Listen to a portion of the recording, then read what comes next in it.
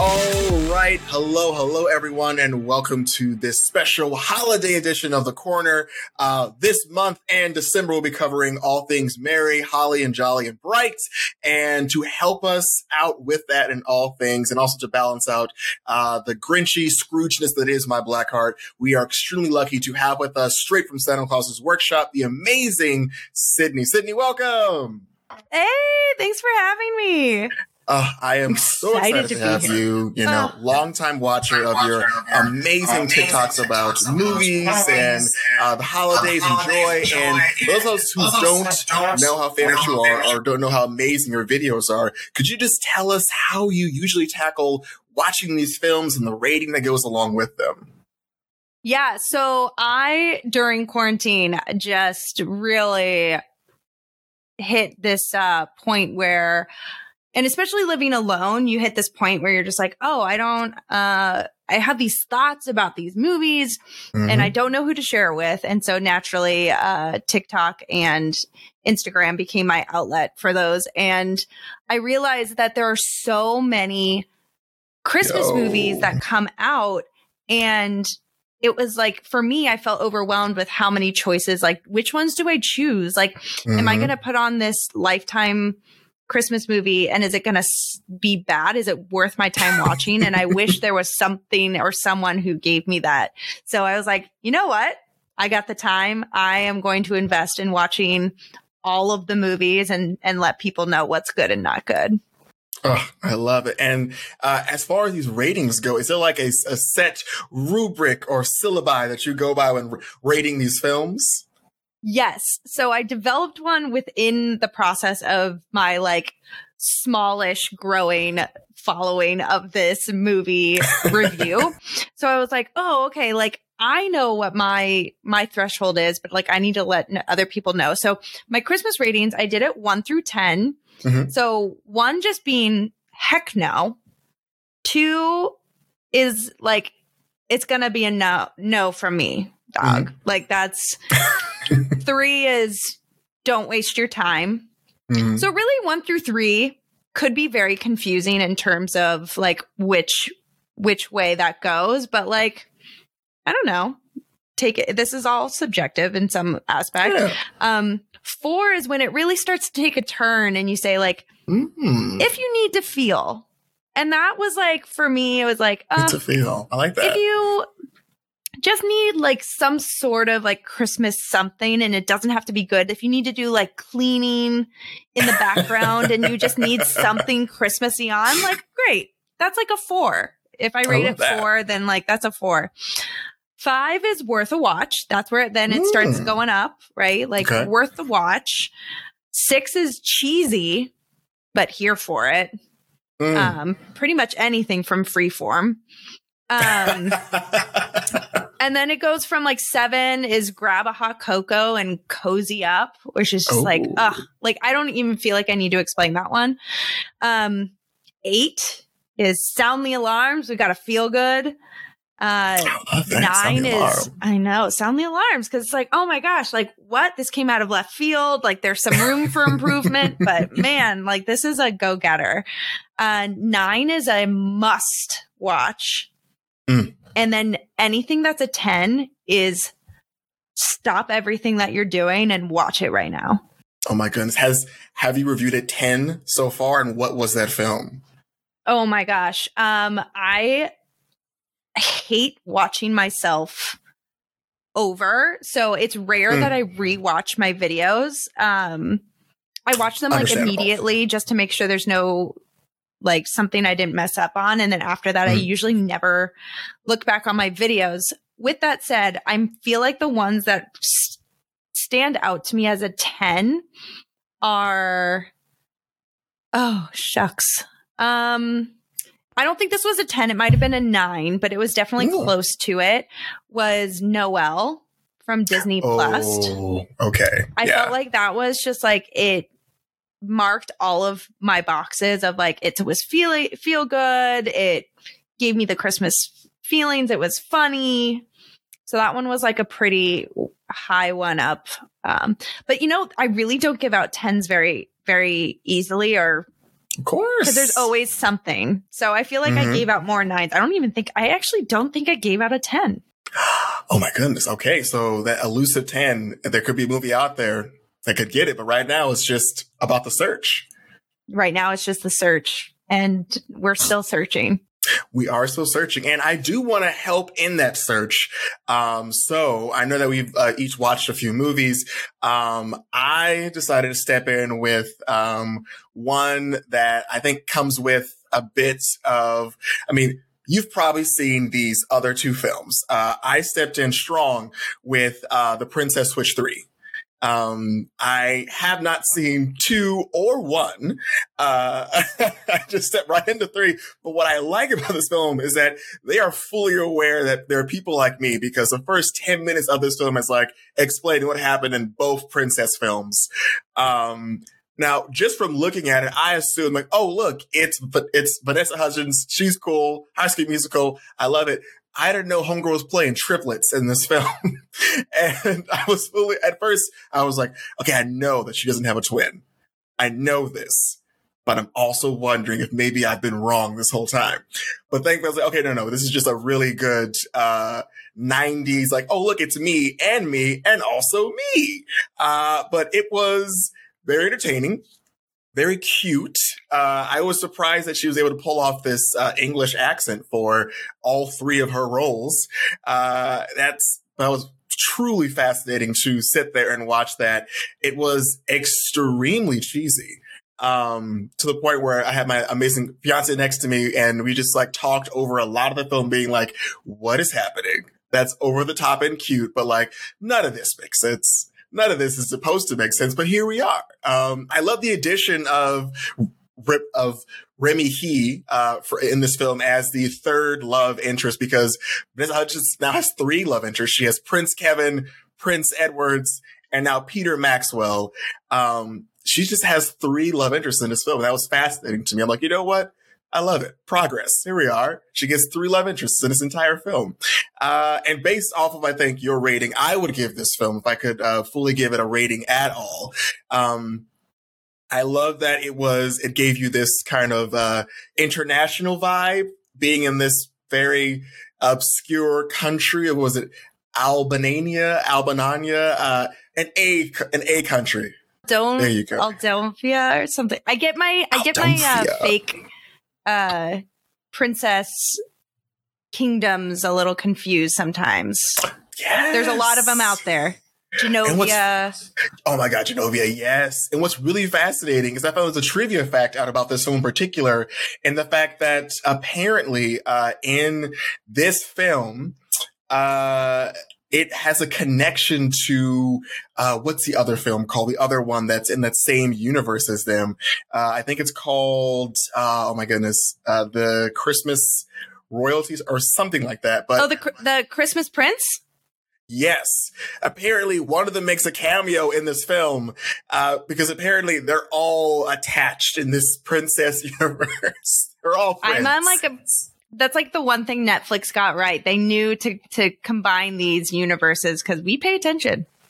Right. And so that was a cool fact to kind of see that. I love that it kind of gave this story of her evil twin sister who has to go to a convent because they don't want to send her to jail. They just send her to a nunnery, and she has to clean things, and they kind of get her off parole by pretending that she's going to help them at Christmas, but she's going to find out that someone stole this really awesome Christmas tree ornament that holds all of Eastern Europe out of war. If it gets lost, it's going to cause war in Eastern Europe. And so it's like, they gotta find this Christmas star. That was a terrible plot, but really fun to watch them just like try to sneak Ocean's 11 style and steal this Christmas tree ornament back to prevent there from being an all-out war.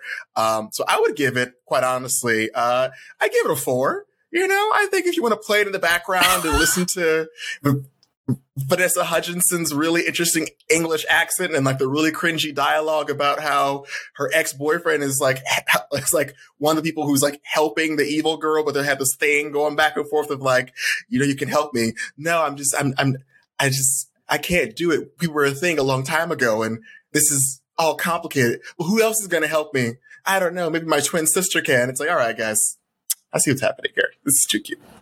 Well, here's the thing. I give this 2 different ratings based off of like kind of what you were saying is that, so I've like stuck with the Princess Switch since day 1. Nice. Okay. So like it came out 2019, I want to say was the first one, and then 2020, and then 2021. And so there's been one every year. And so the first one was like consistent. Yeah, the first one was like the right amount of cheesy. Like you knew it wasn't going to be good, but it was the right amount of cheesy that you were like, great, I'm here for this like really silly phenomenon of, and the best part is that they're actually not sisters. They just happen to look alike. I didn't even factor that part in. Yes. So they're not even sisters. That's strangers.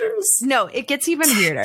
So the second one comes into play and you discover that they have the princess, like the princess has a cousin who looks like them. And that's when the third one comes into play. And so you're just like, what? How did you not know that your cousin looks identical to you? But okay. So the second one was like still not as good. Like the first one is the best. Okay, high marks for the first one then. And so my point is that if you came into the third one, my rating would be so low. It would probably be like, that would be a no from me, dog. Like that is like a 2 and that is being generous. But if you're like me and have like gone through this journey of the Princess Switch, then I would probably give it a like 4, similar to you, of like, if you need to feel something, like this is. And if anyone is like a loyalist like me, like I will watch pure trash because I put the time and effort. I am still watching Grey's Anatomy 15 years later, and I know it's pure trash. I fully recognize that this show has gone off its rails, but I'm like, you know what? I watched it the day it came out, and I'm not going to stop now. So hey, I kept watching the 100 even after they killed our girl. I was like, you know what? I'm gonna see what happens with this. I got to see how this ends. I mean, exactly. So the ratings change depending on those 2 things. It's still not great. There are some aspects of the Princess Switch 3 that are like. In the second movie, the cousin is gets everyone in trouble, and she's like on the wrong side of the tracks, and you kind of get that feeling in the third movie because she's in like community service and stuff, and they like show the human side of her, which is like whatever. I don't know how I feel about it. It's like okay. I think what distracted me the most out of this film was her accent, because she had 3 accents. Yeah, she right? did. She had 3 accents. She had just like the Chicago, I love sports and the White Sox. Like, okay.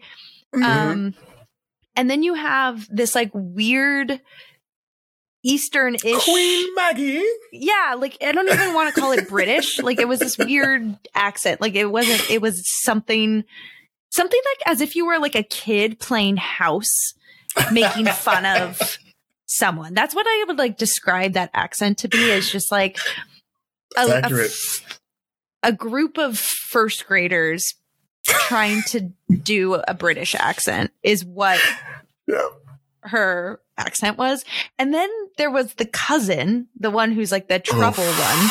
And you're like, what are you? What is this? It's like Kim Kardashian trying to be a first grader doing the accent is really what it was. So I just like, it's like, I don't recommend this movie. And I do, if you have invested the time in, or you need to do chores around the house.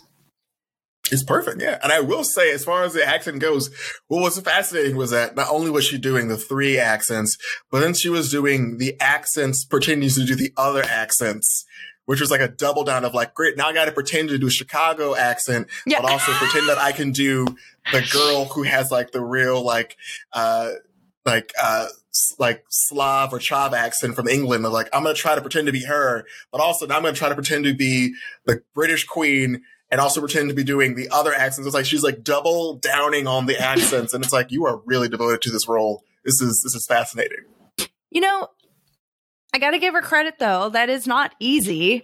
And I think the real stars of the show are actually the supporting actors who had to deal with her going back and forth and like knowing how that works, right? They have stand-ins and all of that when they're doing it, but it's just like, oh, that's the real stars of the show, or the supporting actors.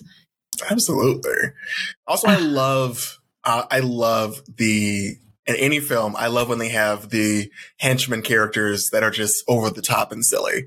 I love Mindy and Reggie were just fantastic little scamps the whole time, trying to steal things and run away. And we're just there just to like add like a little bit of spice to all these scenes of like, great, we're going to add some comedy. We're going to add some subtle, great, we're going to steal these things. And I love how we just glaze over the fact that the queen used her authority to release 2 prisoners from jail ahead of time.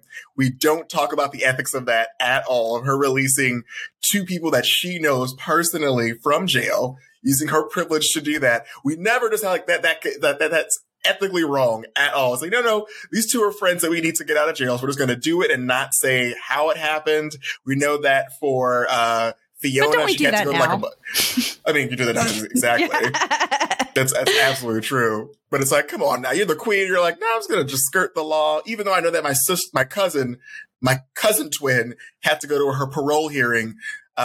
Minnie and Reggie just get out of jail. No parole hearing was needed for the entire film. They're just out and about, they're like buying tickets to other countries. And it's like, what was their deal? Like, what's happening with those 2 specifically? I just like, they did encompass, I will say, you're totally correct. They did encompass that role fully, and they understood the assignment, right? They understood the assignment of the sidekick role. You gotta love it. They were probably one of my favorite characters. If like I had to choose, so funny. Because they were funny, right? Like the men, like the boyfriend and the husband or the prince or whatever, they were just kind of like meh. You know, they had bigger roles in the first movie for sure, but the second and third movie, they just really disappeared. Yeah, they were out of this. Like, I know that for what Prince Kevin, he was gone for, I think, 80% of the film, and like the other prince was just kind of there. But for the most part, it was Vanessa Hudgens, the 2 sidekicks, and the new guy, Peter Maxwell, were like in the film, like predominantly. So that was very interesting. Just like they were the focus. The princes were kind of just like attached, but not fully present for a lot of what was going on. Just like, hey, we're here, kind of, but like, back to Vanessa. She's going to do some more stuff. Yeah, and I think, right, people pay attention. So they're like, so in the third movie, because you didn't see the first, the boyfriend of the princess is I got distracted wildly by my cats who are like running around my house. What happens? They're just as excited about talking about the Princess Switch 3. Thank you both for contributing. No, so the boyfriend of the princess, he's also from Chicago, as you could probably tell from like his accent and stuff. And he had much more of a bigger role. He has a daughter. And I was wondering that. Okay. Yes. And that's a much bigger storyline in the first movie. She makes like a subtle appearance in the second movie. Third movie, she literally probably has about 3 minutes on screen. And all I could think about, and maybe this is just my brain, but all I could think about was, how much money did you have to pay her to just be on 3 minutes of film? You could have written her out easily. You could have been like, she was staying with her mom for Christmas, or, like literally anything. I'm like, why did she show up? Why is she here? Like, if you didn't put her in the film to begin with, why did you put her in? She didn't come in until the very last scene. Yeah, it was very. Yeah, I was thinking, like, is it like his daughter or is it like cousin? But yeah, she had a very small role in this film, but I'm sure she had a great paycheck, which was fantastic for the holidays. I'm sure. Yeah, I hope she did. Wherever you're at, I really hope you did, because you did a great job. Your name is stamped on that movie forever. Oh, absolutely. That's going to be on your reel.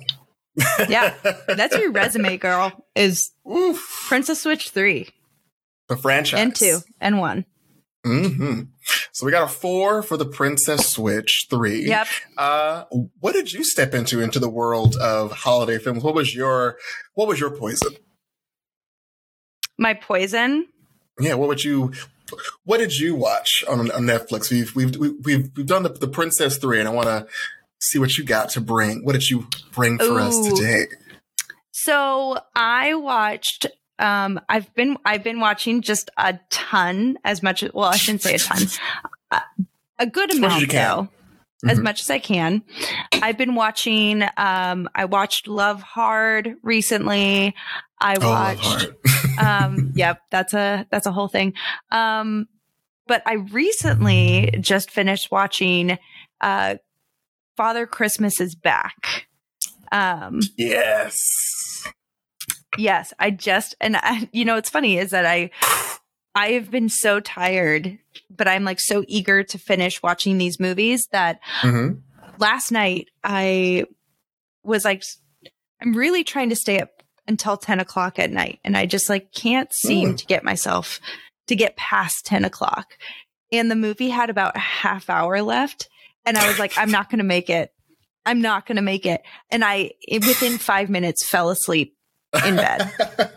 No. I woke up early this morning just to finish it. As I was getting ready this morning, I was like, I have to finish this movie.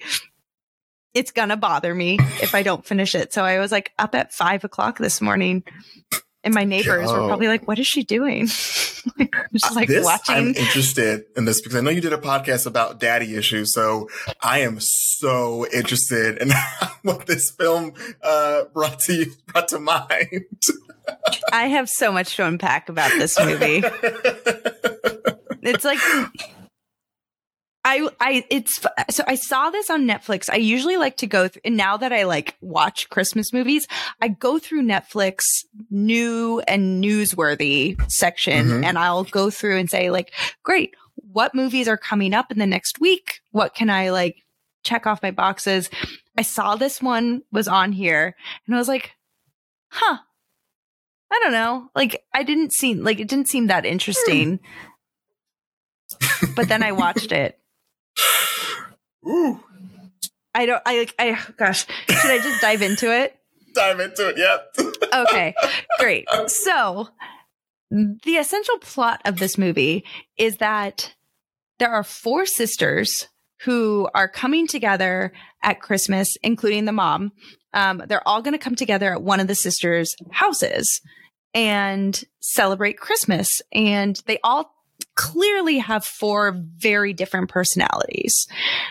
And you quickly learn early that the reason that Christmas is such a sore subject is because their father left them on Christmas 27 years ago. Very traumatic. I'm surprised they even spend it together. And I was like, great. Okay. Storyline complete. As you go on, you quickly figure out the dad is going to be there on Christmas. The dad shows up on Christmas. It's not even a spoiler, right? It's not even a spoiler. It's in the movie title. Yep.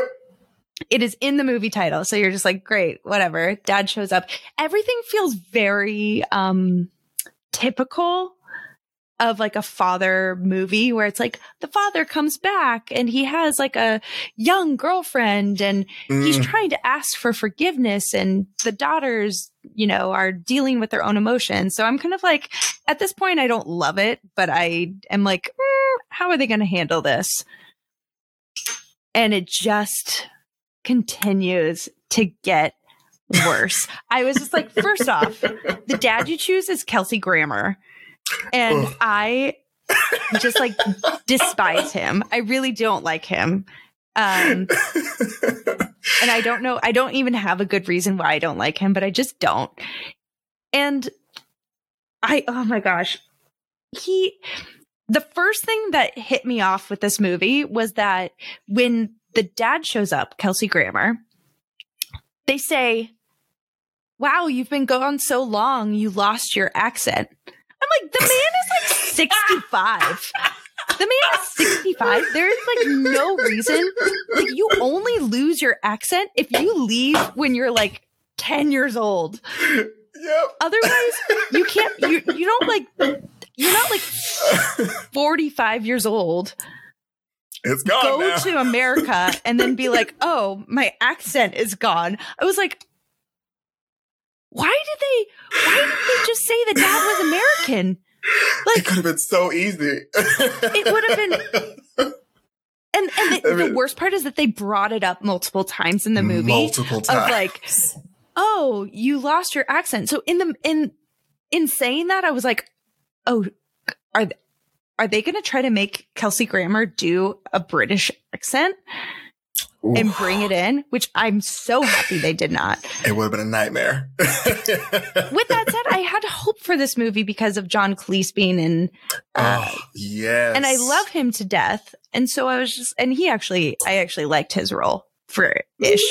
But I digress. So going back to the father part of it, I think one aspect that I really dislike movies doing, and this doesn't have to be Christmas in particular, but like any movie that depicts fathers, like absent fathers, that really bothers me is that it tends to be centered towards women. It almost always is about women. And it always is like daddy issues, like, oh, the main character in this, or one of the sisters in this movie is completely neurotic. She has, all four of the sisters, right, have little quirks about them. Mm-hmm. And so it's assumed in the movie that the reason they have these quirks is because the dad left. Mm-hmm. And that might very well be true, but like, none of it is addressed. Where I'm just like, okay, great.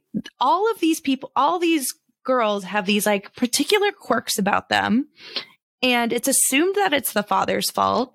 And here the father is coming in being like, forgive me. And you're just like, the mom too. There's like so much trauma to unpack. And I think like generational trauma is like very present in this movie, where the family, like the mom does not care the whole time that her ex, after 27 years, just shows up and is like completely disrupting her daughter's mental well-being. Go be with your father. You're his daughters. Go be with your, like, yeah, she's like, go be with your father. And it's like, or I don't want to because he traumatized me around this time. Like, you couldn't have come during Easter? Like, what? And so or not come at all. I don't know. And so first off, I don't feel like he even comes into it being sorry. Oh, no. He doesn't come into it being sorry. He doesn't come into it trying to restore relationships. And with like the generational trauma that I mentioned before, it's clear that the like parents, like the parents and all like the older generational, essentially boomers of this group are completely fine, right? They're not none of them are like super traumatized. They're all kind of like, this is the way it is. Clearly, the four sisters are traumatized. And there's like a disconnection between those two things where they're like, oh, well, it's not a big deal. Like, just go hang out with your father. And they don't have the language. And I'm going so deep into this, but I'm like, sure, this happens in real life. Whereas like, they don't have the language to be like, oh, no, he stepped out of our lives. And like, that's really traumatizing. And I need you to recognize that. And set those boundaries with me, because I don't know how to set boundaries because of the, like, there's so much science behind why like absent fathers and like what it can do to you, and your ability to like cope, just like any absent parent. But there's fathers in particular have like a very authoritative role in people's lives. Whoever that may be, the fathers typically have that role. So when that's taken out, you get those little quirks a lot of the times where it's like this woman who has to have everything in the right spot or else she'll have a nervous breakdown, or the one who's been working on her thesis. Oh gosh, I feel that for that girl. She was probably one of my favorites. What's great is that the thesis is about the Beatles, a band that broke up. So it's a family that also broke up, and she's doing it about them breaking up. And it's like, this is literally what's happening to you in your world. And you're just like, I'm doing a thesis and not connecting those dots together. Yeah, I know. And as I'm saying all of this, I'm like, is this movie genius, or am I just like, what is happening? I can't tell. It was close to genius. It was so close. It's so close to genius. Yeah. So I just, and all of this is technical, right? But like, as I'm watching this, it just was like, irking me more and more and more, and like how everyone was just fine with the dad being there after years. And I was just like, why isn't this being addressed? Like, even in a cheesy way. You can do it in a cheesy way. That's fine, Netflix. You don't have to be serious about it. But I also felt like the music, I don't know if you felt like the soundtrack the weird was soundtrack. really like sometimes it would be like cartoonish, where like you would like turn, like the character would turn their head and it would be like, you know, like, I don't know. It would just be like a funny little quirk where they would like have a sound effect to somebody. And then the next moment they're telling something really serious and really real, but the music doesn't match. And you're just like, who sound edited this? Why? Need to speak to your manager. I gotta go full Karen on you, because this, like, is this movie supposed to be funny, or is it supposed to be serious, or is it supposed to be a combo of both? Because you didn't accomplish any of it. It was very confused. What, I guess, like, from your perspective, I mean, I think I just have really strong opinions about fathers. And so for me, I think this movie triggered something I'm discovering in this moment is like harder than maybe someone who's just like, oh, you know, it's actually just a movie. It's like a whatever movie. No, I fully vibe with that. Like, when I heard that all their last names were Christmas, which again was also not acknowledged. It was not their acknowledged. Last names are Christmas. I'm like, okay, why are they all like their Christmas is their last name? Are they like related to, like, is this gonna be like a magical? Oh, they're all like from set, like their dad being absent because he's Santa Claus, right? Because they're all named like so and so Christmas. So I'm like, is that gonna be a thing? It was never talked about. I'm like, that's an odd last name to just have. But I was like, nah, we're just gonna mosey along. And I will say, I definitely agree with you. I found it to be very weird of like, this whole family has issues that we're not addressing. Like the fact that the sister flies in, like the youngest one, she flies in, gets on a motorcycle with some guy she met, and then steals her sister's car, goes to an inn, and then immediately sleeps with a guy after she's dealing with the trauma what happened to her home, and does it multiple times with other people, is never brought up about like, hey, she has an issue because she's just like grabbing partners because she's feeling like it was just played for a laugh of like, this is kind of like a sign of for help. Like she needs someone to talk to. Like, and it just was never brought up. The fact that the older sister who's like big into fashion, doesn't want to do hand-me-downs. She only wants to do new things because she wants to like embark on her new life. There's just a whole lot of like things that popped up. I think for me, the biggest issue that came to me was when we find out that the mom cheated on the dad. Oh my God. I was waiting to talk about this. And that's why they got into an argument. And then she lets the daughters believe that he left them 27 years ago. She knows what happened and just doesn't say anything to them at all. And it's like, you both are parents. You both are not mad at each other. And I can see why you're not mad, but you could have told your children what was going on. And what's worse is that you have a daughter by your husband's best friend who she, for 27 years, doesn't know who her father is and doesn't know her relation to her family. And it's like, we're just not going to say anything. We're like the oldest 3 people in this home. We're just going to keep this deep, dark secret and just let our kids just suffer around us. We know what the reason is, but we're not going to try to fix it or get them help to like understand why this is happening to them. That was when I was like, okay, this movie's terrible. That's so messed up. I'm so glad you brought this up. And that goes back to my generational trauma, right? Where they're like, yes. And this happens a lot. And like recently I just had a conversation with somebody who very casually told me this because clearly she has processed this trauma already.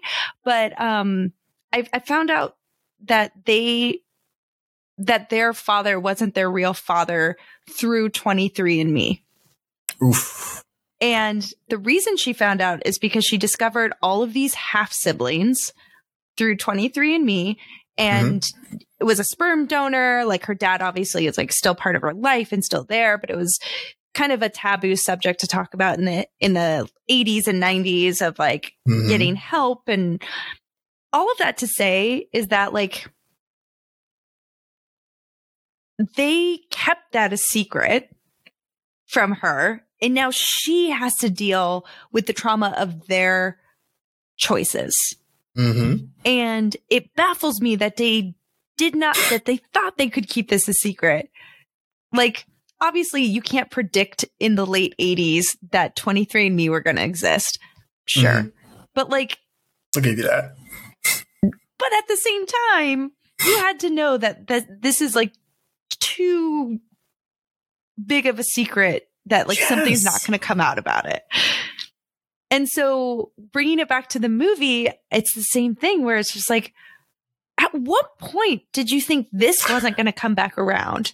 And who is going to deal with it? Not you, because you had 27 years to process this. They do not. They had 27 years to develop improperly to coping mechanisms, choices that you made. And it doesn't make sense to me whatsoever that the mother, they were like, oh, it's actually the mother's fault. And it's like, actually, it's both of your all's fault. Yes. Because the father still left. Oh, there's a thing called split custody. Like, that existed even with the oldest, the youngest one must be like 30, right? Or 35. I think that was like alluded, was that she was in her like mid 30s was the youngest one. That is essentially almost around my age. And I feel like that is like, what? Divorce existed. Yes. Split custody existed. Like, what? Also, he had zero contact with him. And it's like, you as a mother, as a parent, should have been like, you should at least call your daughters. Like, what was the deal? Was the deal like, hey, don't talk to me, even though I cheated on you, don't talk to our daughters at all. And like, if you die, I'll tell them that it was my fault. But it's like, was the long-term plan of like, we're just never going to talk about this? And if that younger sibling had met him in Florida, would it have been great? We're all just going to go to our graves not knowing the truth. That's a dark, like, background of, like, great, had it not been for someone finding him in Florida, they would have lived their entire lives without even connecting or knowing this true story about their family at all. And the mom had no qualms. She just showed up. Oh, it's good to see you all. They're talking mess about their dad. She says nothing. And it's like, nothing. You could have stepped in at any point and been like, let me set the record straight. Here's what happened. And we all make mistakes, right? I don't think like, I think, and I bring up boomers, but really anyone with like, who wasn't taught the way that like we are teaching the world right now on like mental health and how to communicate. Like our world is changing. So there is some like, generosity of like, great, like you didn't know how to do it. That's fine. You made a mistake. Yeah. Like that's okay. Also, here are the tools to fix that. And clearly you have 4 daughters who are like crying for help. Like, and their quirks are very, I don't even want to call them quirks. There's likely a very much more clinical way to explain this, but in the realm of Netflix Christmas movies, I will just say quirk. And it bothers me that the mom was so aloof to it. And also I don't know what his name was in the movie because I was so taken aback. Is it John or something? That sounds right. Yeah.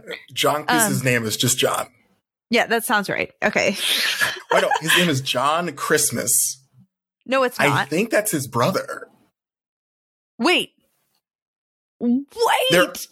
I just connected. I'm on IMDb. I have it on the second page, and I'm looking, and I'm like, his last name is also Christmas. No, it's not. So are you telling me that the 2 brothers, that's even darker? That these 2 are brothers. So the youngest, who thinks it's her uncle, is actually her dad. Yes. Okay, that makes me mad even more. I know they called him Uncle John, but we all have that uncle or aunt that's like not really our uncle or aunt, but you're just like, oh, well, you're around and you've been in my life. Uncle. Oh, that's even worse. Now you put that together. That's even worse. What's wrong with your Netflix? This is terrible. And also, like, the accents then are so drastic. I'm bringing back the accents because, like, oh my God. They're not great. What? I can't imagine 27 years ago that it's like being generous. I don't know how old. I don't know how. Doesn't even matter. Let's say he left when he was 40. If I left right now and moved to the UK for the next 27 years, I might have some weird things I say, right? I might pick up in like, certain things, certain slang, right? I might start saying bloody. I moved to Boston and sometimes I catch myself saying wicked and I'm like, oh, what? Who am I? Wicked this awesome. Is not me. But at the end of the day, I still say things are hella good. And I'm like, oh, great. There's my roots. I'm back in the Bay, So I'm baffled at that. I have so many notes. I have so many notes on this movie. And what's weird is that I don't even know what I would rate it because it's like, I kind of want people to watch it. It's like one of those ones where I wasn't expecting to pay attention. Like I woke up at 5:00 this morning to finish it. It's the drama. It just was nonstop drama of like, what's going on? Like, why is this happening? And it just, the writing along with it was also, it's like the writing and the dialogue makes you think, or makes James Christmas, like the dad of all the girls, it like his dialogue is written to make you think that he left them on purpose. And being like, oh, I didn't want to leave, or but it's like, you didn't have to leave. And like, it's just written in this weird way of like, all his dialogue isn't true. It's just them like baiting this whole like, oh, I left because of a thing and I didn't want to leave you. And they also like write the mom and the other brother as like, oh, they're just so cute. Like she like found love after he abandoned her. But it's like, oh, y'all been doing this for forever. Y'all been having sex behind everyone's back and it's played for giggles, but it's like, y'all ruined a family. Like the root of these issues are with the two of you, legitimately. This little cute, like, oh, I'm a bull and you're a little cute little conquistador. It's like, no, you ruined 4 people's lives. And the 5 thing is, if you count the dad. Yeah, and here's like the thing about it is like, yes, you ruined it, but it could have all been fixed, right? It could have all been fixed if you would have just communicated. If you just were to have communicated what you needed, or like, right? Hey, I cheated on you with your brother. It's a big no-no. It's not great, right? Whoopsie, I'm pregnant. Ouch, that hurts. I wouldn't want to stay with the person either. Don't get me wrong. But like, you should. You have 4 kids. You have, well, you know, 3. like at that point you had 3 kids. And that's enough to be like, great, I need to step away from this, but I will see my kids every other weekend. I don't know. Like what?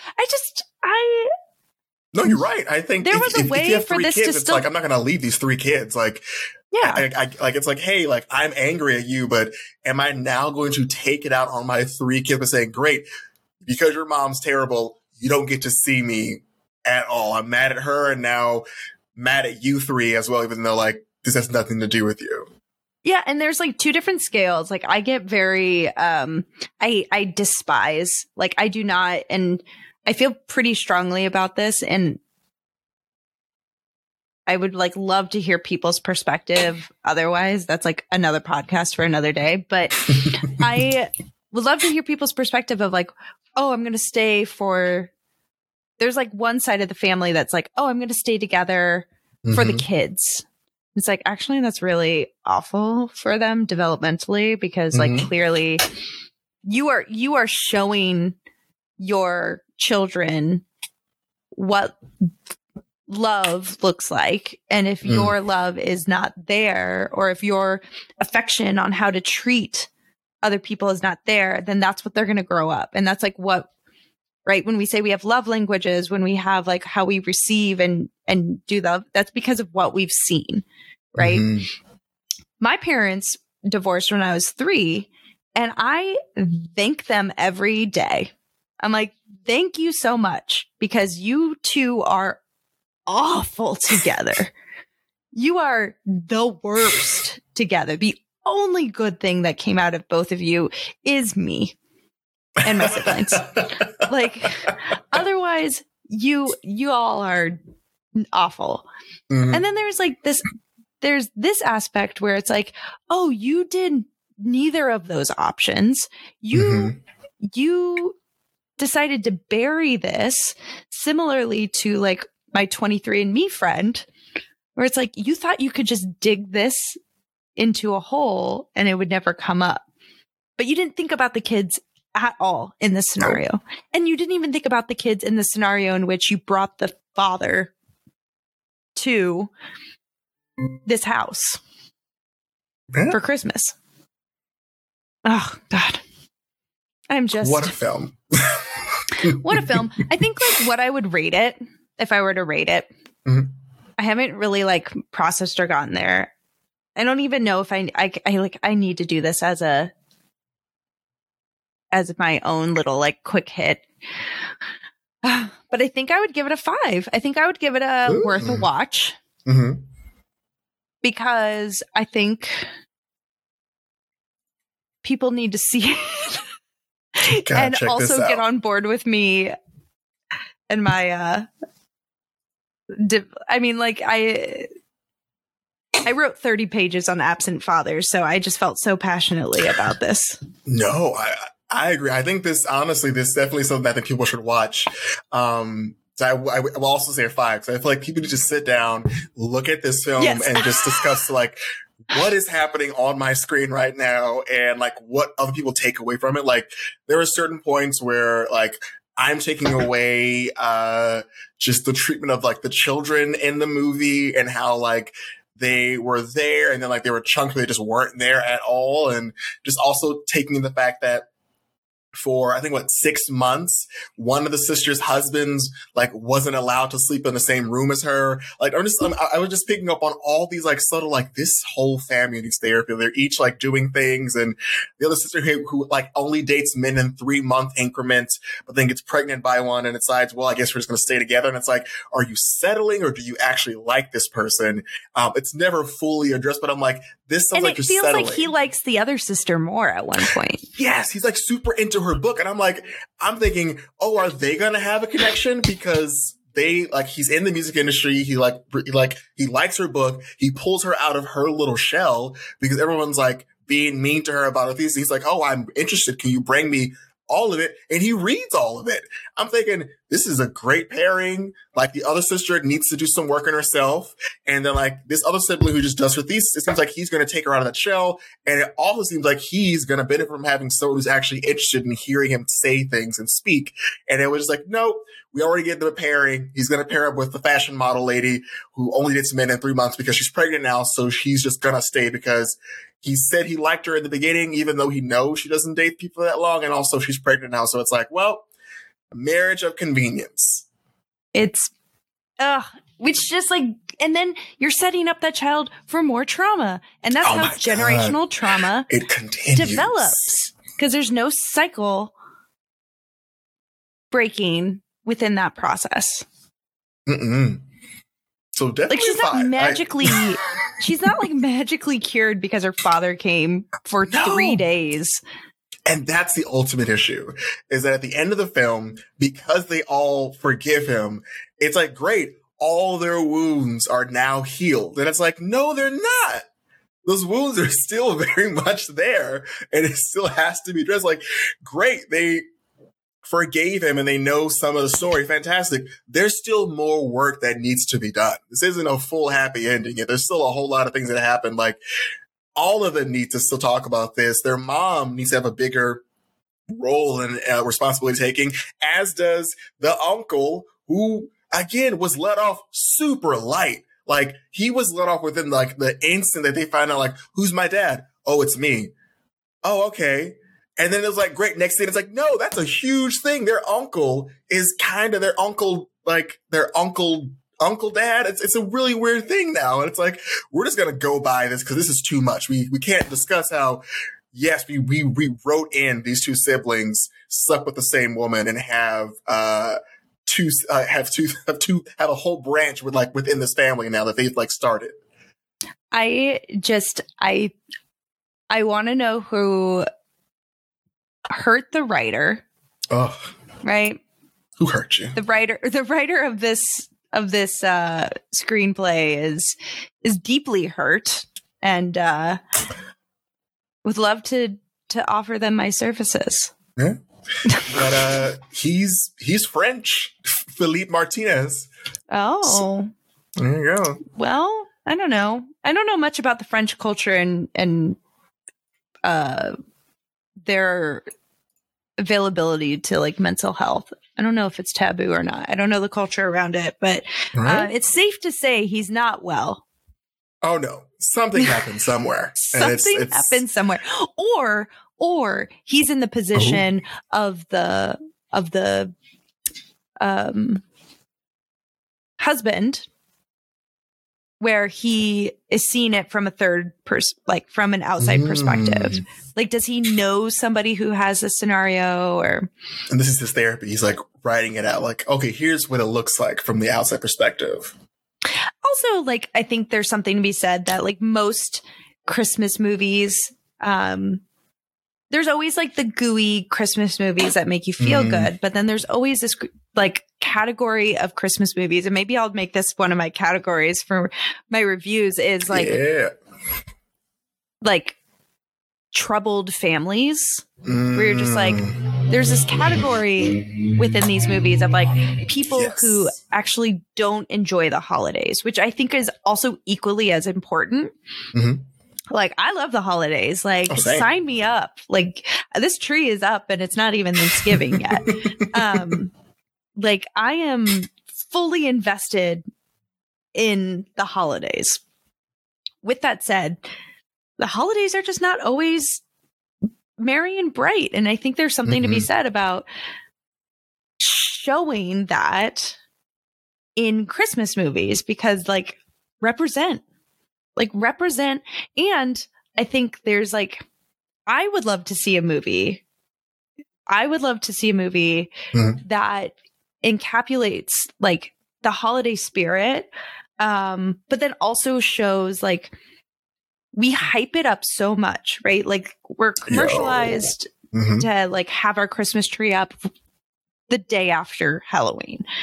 You got to, you know, that's like the rule apparently now. And I think sometimes what happens is like the holiday spirit is so hyped up. And if you're not there, and I've actually felt this recently, like if you're not at the holiday spirit you think you need to be at, then something is wrong with you. Right? That is what you are told.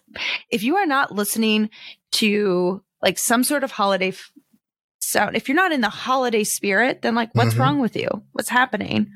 Why aren't you feeling it? It's the most wonderful time of year. Yeah. It's like all of these things where it's like, oh, you know, I had this conversation where it's like, oh, why am I not feeling like, I feel like I should be more excited. You know, like I feel like people say that. I feel like I should be more excited. Like I want to go out and ice skate or whatever. I don't know what people do. And, and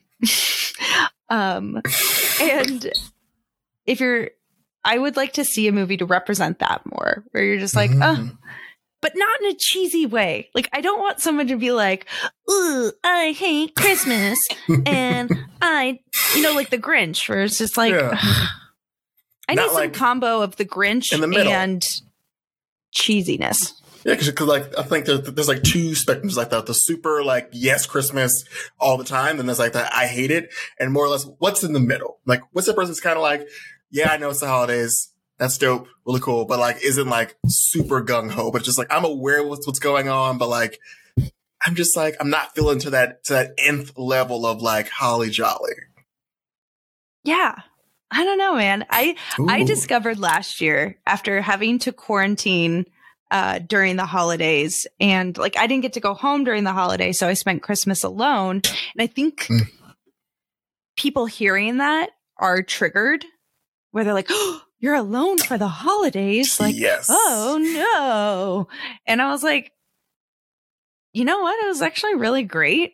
It's like I woke up, I made myself the breakfast I wanted to make. I didn't have to eat anyone else's breakfast. I got to eat every bit of food I wanted. And I watched Christmas movies throughout the day. And I FaceTimed people when I wanted. And then guess what? I got to hang up on them. I got to hang up on people after I was done talking to them, and it was lovely. And I think I passed out by like probably 8 p.m. that day. It was fantastic.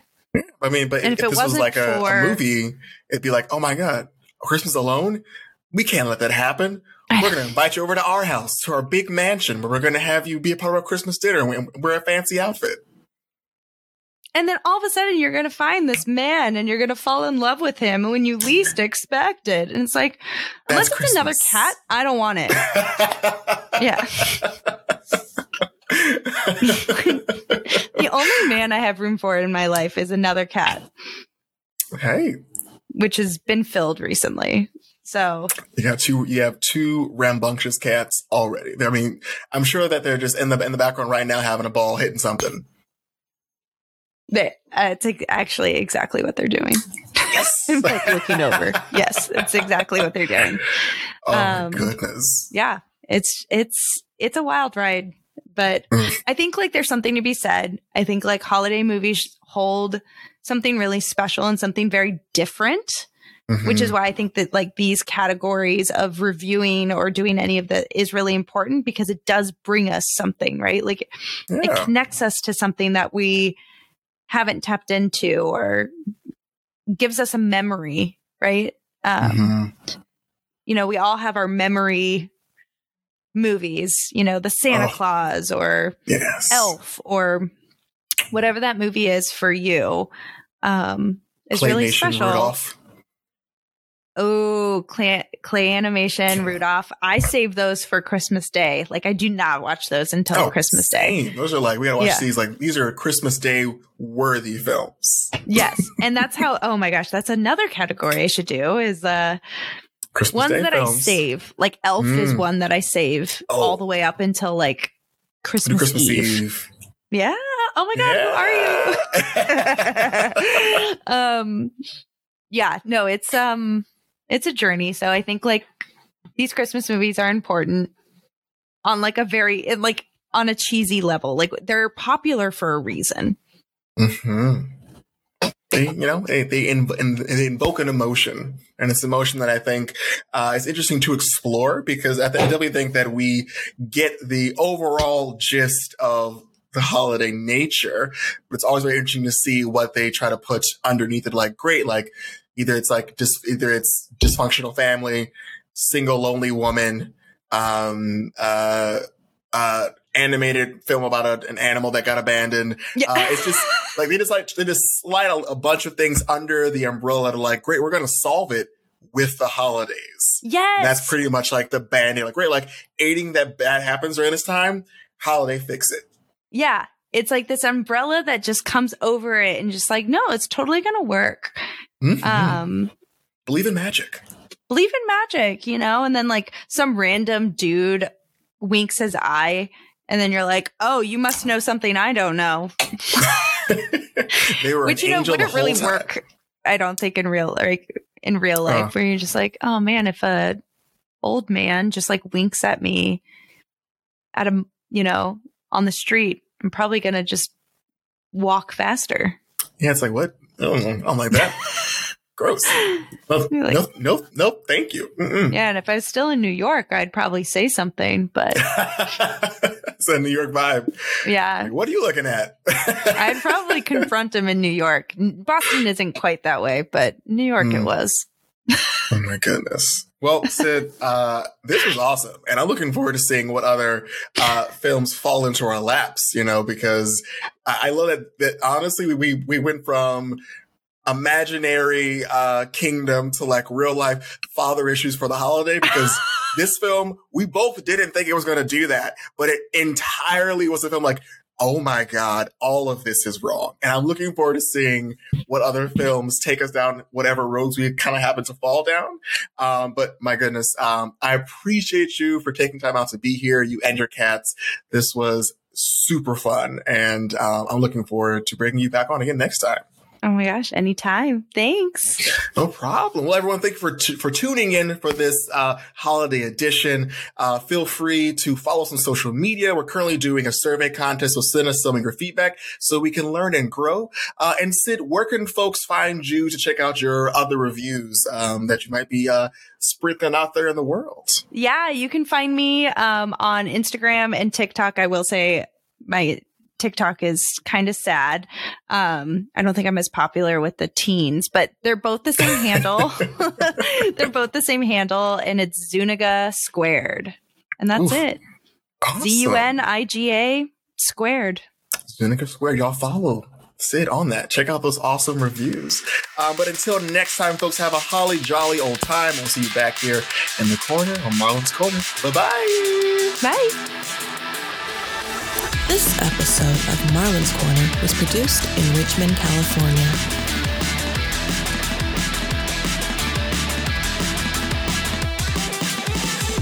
Ho, ho, ho! Merry Christmas!